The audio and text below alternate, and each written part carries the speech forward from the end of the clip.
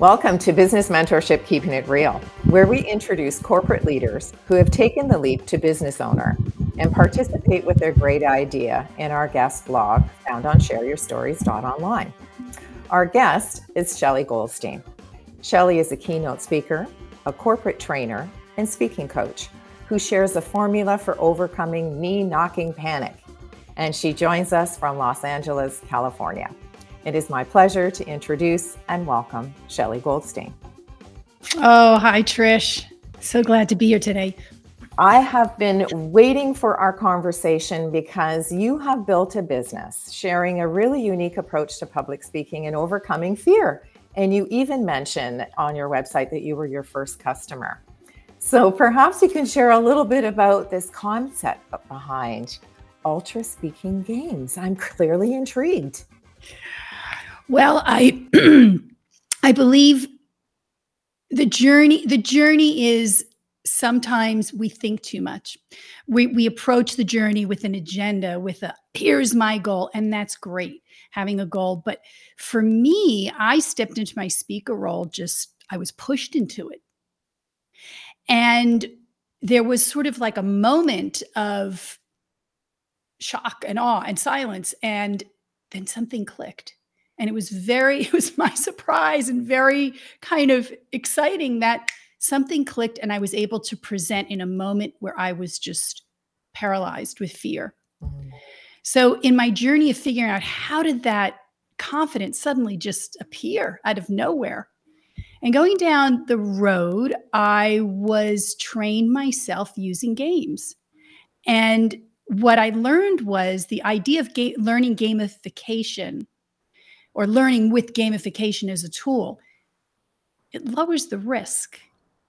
It brings us to a childlike mindset where we could just be at ease, not have too many thoughts, too many preconceived ideas, and just go for it.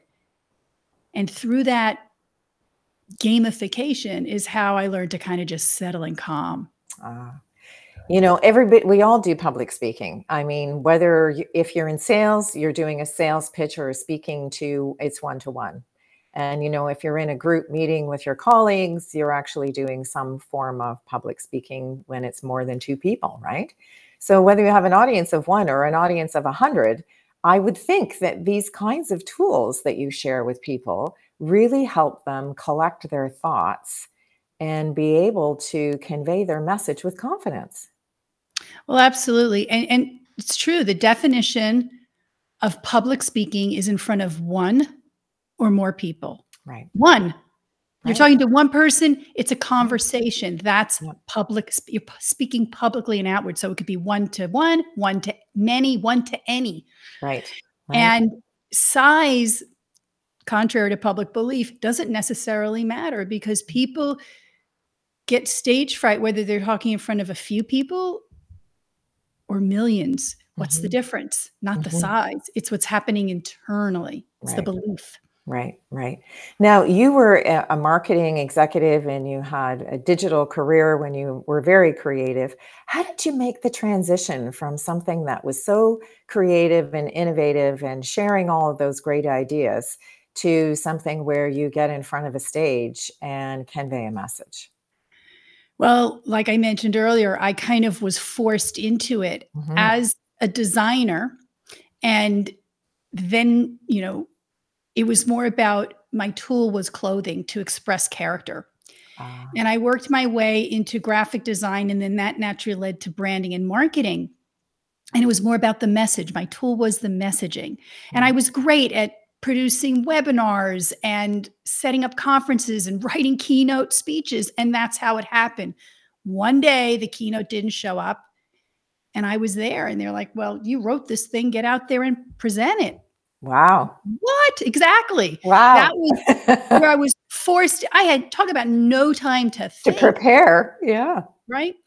And now through that journey that I explained about going through, how did I unearth that? What happened? How was I able to present and have, because at the end, people were coming up to me and asking me lots of questions and engaging. And, oh, that was a great presentation. And I was like, what did I just do? Right. And that's what I went to unlock. And now my tool of communication, of expressing character, is through our verbal communication, our verbal expression. So Right. it's that lineage of expression. Sure. You know, one of the things I've often heard speakers say is they try to get a connection or a vibe from their audience. Mm. And I know that that can be a pro and a con, right? I mean, it depends on who's in those few front rows and who you make eye contact with. Is there a tip that you can share with our viewing and listening audience when you're in front of a stage, which is obviously to more than two, and you're trying to make that connection with the audience, or you're trying to engage them in some way in your conversation? Is there something that you can share in this gaming technique that would help them to overcome that obstacle? Well, for starters, it's a lot about a mindset shift because we can't try to convince people. We can't try to engage. We can't try to get somebody to like us.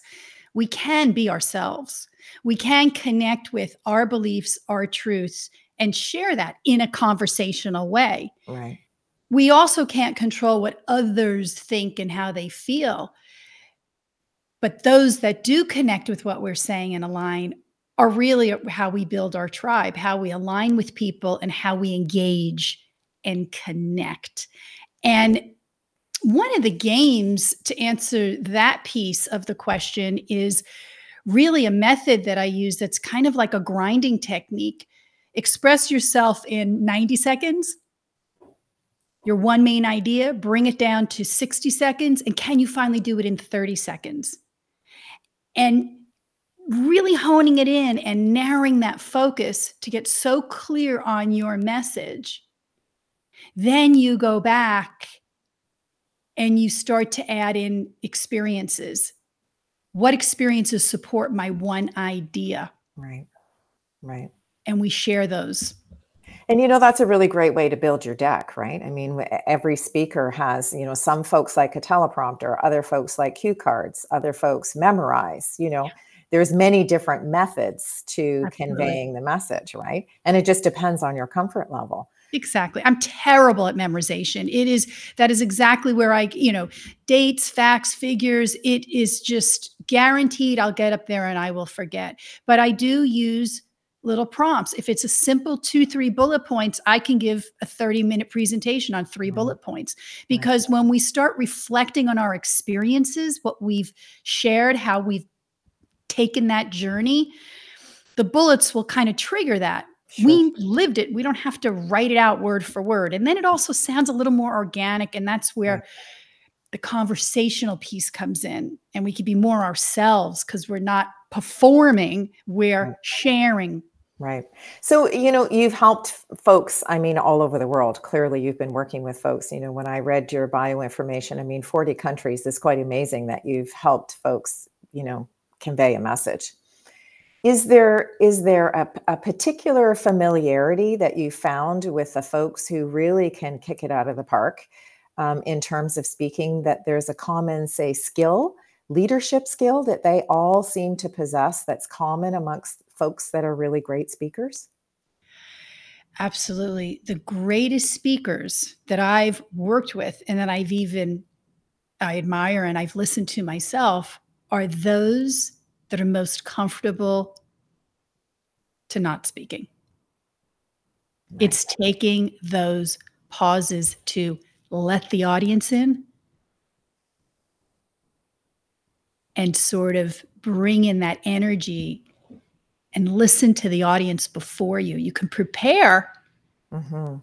but listen to the audience that you have before you, because it could change the whole presentation and the effect and the impact of it. That's so true because we're always trying to fill the dead air, right? And the dead air, if we reframe that as welcome space, Yes. Yeah, opportunity to connect. and let the audience sort of, we're sharing a lot of information. Mhm. Like I mentioned, I cannot digest so many facts, but if you give me time to take it piece by piece, I could then process it, because our brains start processing when somebody says blue car. You start thinking blue car. Oh, I remember that blue sky that yesterday. We start to process what we hear or what we've heard. And are we listening to the rest of what you have to say. So that space, that beautiful, welcomed space, is actually beneficial to letting the audience connect and catch up and digest. And now we're more effective because we have more impact on our key message as opposed to putting a lot of information. So dead air can be a good thing if you Yeah. reframe it. For sure. Yeah, for sure. Absolutely. Now, you mentioned that there are some people that you admire, that you've heard speak, that you think, wow, that's really an amazing speaker. Have you ever had a mentor or a role model that has helped you in your business to sort of connect the dots and be able to take your great idea out to the world? Every client I work with, I learn from. Every single one. I am constantly learning because every client is different. You said, is there a commonality in their success? Well, there's also a commonality in their fear. People can come to me with all kinds of excuses, ideas. English is not my first language. My cultural background is different. I'm an introvert. Whatever label we put on ourselves, the common theme is they don't feel confident. They don't believe in Right. what they have is valuable or what they've done. So the whole idea of leaning into that belief across countries, across cultures, is just being your honest self. Right, right. And that's the fear really, is that someone's going to criticize what we're saying, or their audience is not could connect with our message, or some folks call it the imposter syndrome, right? Like I don't want to get up and share my message. What if somebody doesn't agree? What if they think that I'm crazy, or the message doesn't resonate with the audience? So to be able to find that level of confidence to overcome fear is really a wonderful connection. It's like a great recipe. And I love your connection with the pause in creating a message creates an opportunity for people to catch up. And it's space to imagine, to think, to create. Right. Also, you mentioned about, connecting with the audience. It's so important. But what if, and you said, what if we don't connect? Well, what if we do? And Right. what if we just thought about, well, this is how I feel, and I'm here to share with those who do. Again, we can't control what everybody's going through. We have no idea what people's mornings were like, what happened to them the next day, how they got to where they are. There's so little we could know. So let's work with what we do know. Sure. And that's a confidence piece. Here's what I've done. Right. Yeah, that makes sense. Now, for those who are in our viewing and listening audience, and they may be an executive or an enterprise leader, and they're going to have to get up in front of their colleagues and do some sort of a presentation. I find there's a different confidence level when we're sitting as opposed to when we're standing. Is it the exposure element? We feel more exposed when we stand, and there's a certain level of comfort when we sit. Because I'm sure we've all been in meetings when you're sitting in a meeting and you're sharing a great idea, but you're sitting and you're not sort of center stage, so to speak. And you can articulate your message very, very easily. But sometimes just the physical standing up in front of your colleagues or a group of people is where the fear happens. Is that normal? It's normal to have those feelings, but I would challenge that idea. Again, does it matter if it's 1 people or 10 people? Does it matter if there's air conditioning or not air conditioning? If you're wearing a blue shirt or a white shirt? If we stick on the things that may be problematic, we tend to do a disservice to ourselves as opposed to reframing it and saying, again, this is my message. This is how I feel. This is my experience. Let the energy of that, let that confidence in that your stuff. Right. And then, yes, you adapt to the environment, but the energy, if I'm really excited about something, I'm really excited about, we landed a big client, a new client, the team just did an amazing job. We got the second gig. Does it matter if I'm sitting or standing? I have that energy, but maybe it's slightly different. So Right. if we take down the symptoms out of the picture and we just focus on the core issue at hand, Right. it's like again, back to the breath, the silence. It's like a magic eraser.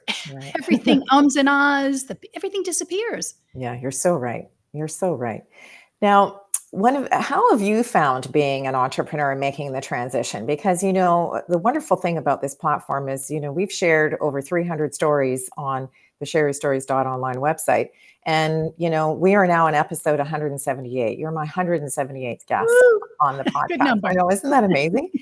Is there something that you can share with folks who say, I'd love to go out on my own. I have this great idea. I'd love to be an entrepreneur, but I just don't know if I can leave my 9 to 5 in order to do it. Is there something that you can share with folks that said, well, this is how I did it? Maybe I didn't quit my job on Friday and hang out the shingle on Monday. Maybe it was a transitionary period, right? You tested the waters a little bit first, or was there a set of circumstances that just pushed you right to the forefront and you said, I have to do this? Well, in my particular situation, I was pushed into the forefront. Okay. I look back when I was younger, I was a costume designer, and then I felt the business wasn't where I belonged. Things had changed. So I went into fashion, and then I switched into graphic design. And when I was younger, I did things with sort of just, I'm going to do it. Right. And I didn't put a lot of thinking behind it. Right. The older we get, or the older I got, inertia set in. And I stayed in a job for longer than I believe I could have. Right. And it wasn't until I was laid off after 15 years, a shock, that force pushed me right out, Right. that it's like, okay, what am I going to do next? And I found myself reverting back to my younger self of just going for it and not having the roadblocks. Yes, there's things that happen, but when you have a vision, you don't let all those little things completely hold you back. Right. You Derail acknowledge it. them, but you keep going because you have Right. a bigger mission. Right. Well, that's a really wonderful story because, there's so many people who have found themselves in similar situations but they're paralyzed by a different kind of fear because they think, wow, what do I do next? I'm too young to retire. I'm too vital. I have so many more things to give, but making the transition, as from that 9 to 5 job into entrepreneurship is a huge leap of faith. And there's nothing wrong with having a job. There's nothing wrong with working for Absolutely. people. But something that I tapped into earlier as well is lean into what you've accomplished, lean into what you know. Yeah. Because when I looked back and thought of all the things I had to offer, I understood character. I understood character from a clothing perspective. I understood it from a messaging perspective. And putting it together, I now understand it from a verbal perspective. And when I leaned into what I know, it filled in so many more blanks. Sure. Sure. So it was a natural progression to follow your passion. It was a natural progression, but I also didn't think about what am I going to do next? I have no idea what's ahead of me well, what have I done well? What do I love? And what are the opportunities? How can I move that to the next level? Right. So how do you find your ideal client? Because, I'm sure folks who are listening to us think, well, there's lots of people who are speaking. You've worked in 40 countries around the world. How do people connect with Shelley? How do they find you? Is it a referral basis that you find, you've worked with a few core clients and they now refer you to other people that are looking for your help? It's that I do get referrals. People also watch my YouTube channel and watch my videos and send me a DM. One just came in yesterday. I love what you said in conversation. Right. Maybe it's a snippet from this conversation. Right. Can you help me? I want to work with you. A Oh, lot of that's fantastic. That's fantastic because I think, we all wonder, does all this posting on social media, does it help? Does having a YouTube channel help? Does it make that connection? Does it bridge the gap? So that's really wonderful that you've been able to share that you actually get clients from sending out or posting really great nuggets of information that people can make a connection with. So kudos to you for that. That's a really wonderful way to bridge the gap. Well, Trish, as a recovering marketer, I do believe, and I spent so many years in marketing, it just doesn't work, feel good to me. It's not the Sure. thing I love to do. However, I do believe if it's relevant, if your content is relevant and your message is something you believe in and you're sharing, yes, social media could work. It's not to post just for the sake of Of posting. posting. Yeah. Yeah, it really has to have relevance. Yeah, absolutely. I agree. So, one of the things that we do in our guest blog is we ask folks to share 3 words of advice. And I really would like you to wrap up our conversation today by giving our viewing and listening audience sort of a synopsis as to why these 3 words are important to you. And they're actually really interesting because it says have more conversations. That's right. I encourage people to have more conversations because if we think of every speech, every presentation to the board of directors, every pitch to a venture capitalist, every interview, every presentation to an audience as a conversation, we're sharing ideas. If we come from that perspective, it takes a lot of stress off. It's a confidence builder because now we realize we're there to share information, not talk at people. It's Yeah. been my best way, my pathway to confident speaking for sure, to remarkable speaking. Well, I'd like to thank you for giving us some really great information that we can practically use, whether it's, having a conversation with one or having a conversation with many. I think there's some really great opportunities for folks to make connections with you. And I love the fact that you've been able to share your own experience on how you were able to overcome fear as a speaker. So thank you so much for joining us. Oh, it's been a lot of fun. And thank you for the great questions and digging in. To you, our viewing and listening audience, I'd like to thank you today for joining us for this edition of Keeping It Real, where we introduced you to the person behind the logo. If you'd like to connect with our guest, you'll find our contact information in the description portion below.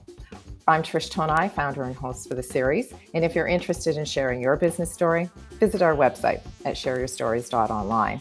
And for other inspirational stories, subscribe to our channel, Business Mentorship, Keeping It Real.